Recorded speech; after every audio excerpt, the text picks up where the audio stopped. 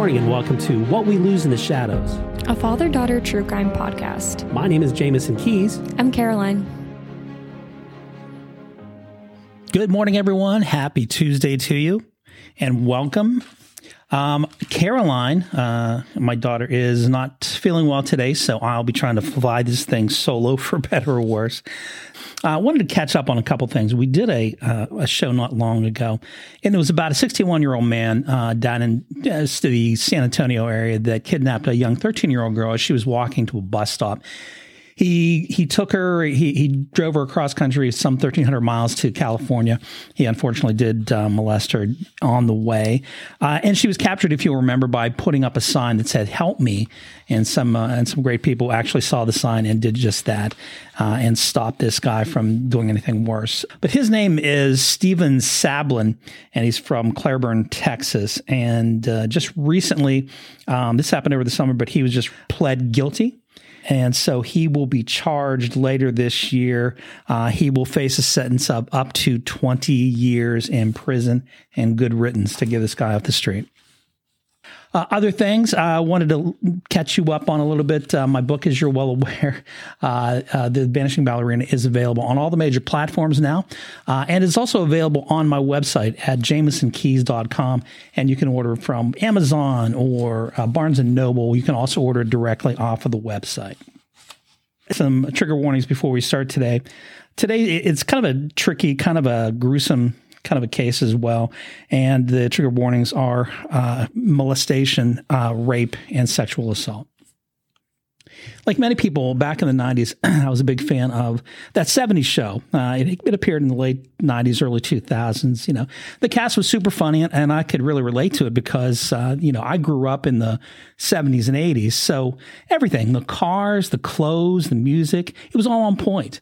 And I even found the characters, Topher Grace's character, Eric, and Donna and Red Foreman, they were all very, very hilarious, right? Danny Masterson's character had some pretty funny moments too, but he always seemed a little dark to me for some reason. Even the name of Stephen Hyde kind of reminded me of Robert Louis Stevenson's novel, Dr. Jekyll and Mr. Hyde, where Dr. Jekyll drinks this concoction, this potion, and turns into a violent sociopath after drinking the potion. In this Hyde's case, he kind of made drinks for young ladies, and then the horror really began for them. So it's kind of like having a name like Dracula or Frankenstein or something, a monster in the title. It does evoke certain images. And Stephen Hyde's character certainly had that effect on me as well. And no offense to anyone who has the last name of Hyde or Frankenstein or anything else, but it's hard to kind of live past that particular moniker. Unfortunately, Danny Masterson's real life turned out to be even more disturbing than his character's name. He was sentenced recently to 30 years in prison on September 8th of 2023 after being found guilty of raping two women who were former members of the Church of Scientology. Masterson, who's 47, was also a lifelong member of the same organization and was convicted on those two counts in May. And a third charge that was resulted in a hung jury, so that won't be passed on to the grand jury.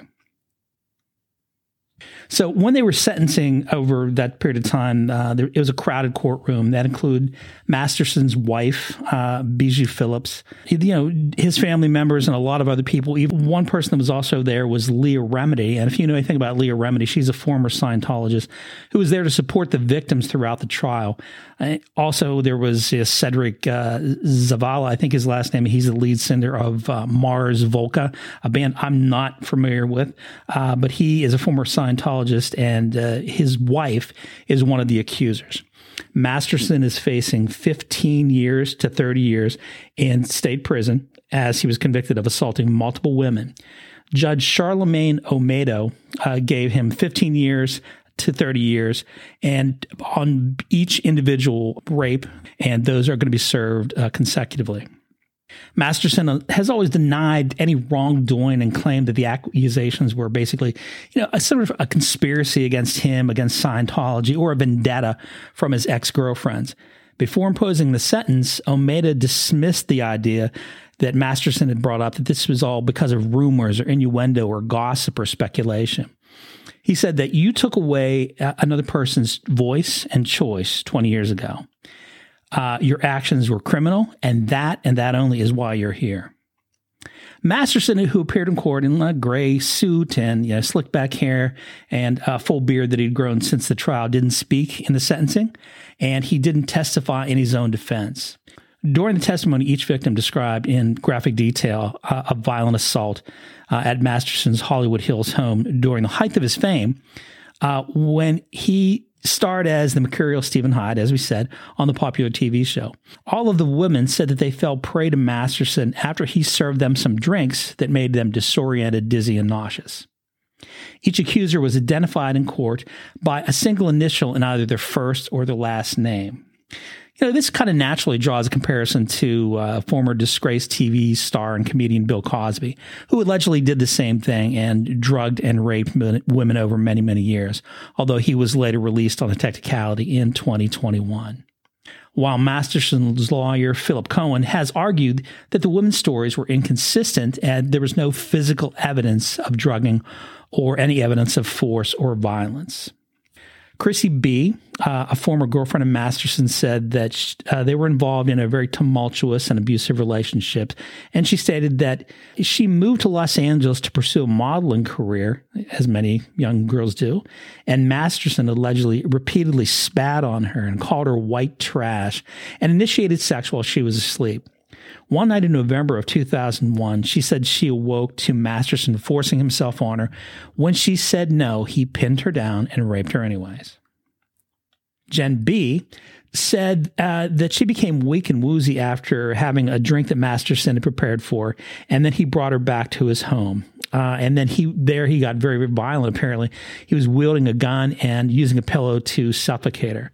Another young lady named N. Trout described a similar experience, saying that Masterson isolated her in his house and that she grew weak and after being served a drink. And as she lost the ability to fight back, that's when the violence happened. And it was so intense and so severe that she vomited after the fact. In their victim statements, the women Masterson was convicted of raping recounted how much speaking out had cost them. A second-generation Scientologist, Jen B., knew that speaking out against Masterson would, in effect, be an excommunication from both the church and her family. When she reported the assault to the Los Angeles Police Department, Jen B. said that the church barred all her relatives from communicating with her, with the exception of one parent, and that's only because they had donated a lot of money to the organization. Jen P. said that her father died in 2010 and that her mother disavowed her shortly after prosecutors brought charges in 2020. Her mother texted her and told her to never contact her again, Jen B. says.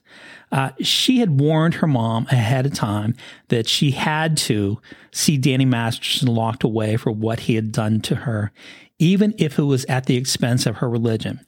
And Trout said that she'd been tormented by the church for speaking out against Masterson. But since that week that I came forward to the police, I've been terrorized, harassed, and my privacy has been dated on a daily basis by the Church of Scientology for almost 7 years. But she said, I do not regret it. Masterson, she said, delighted in inflicting pain on her. She said, you relish hurting women.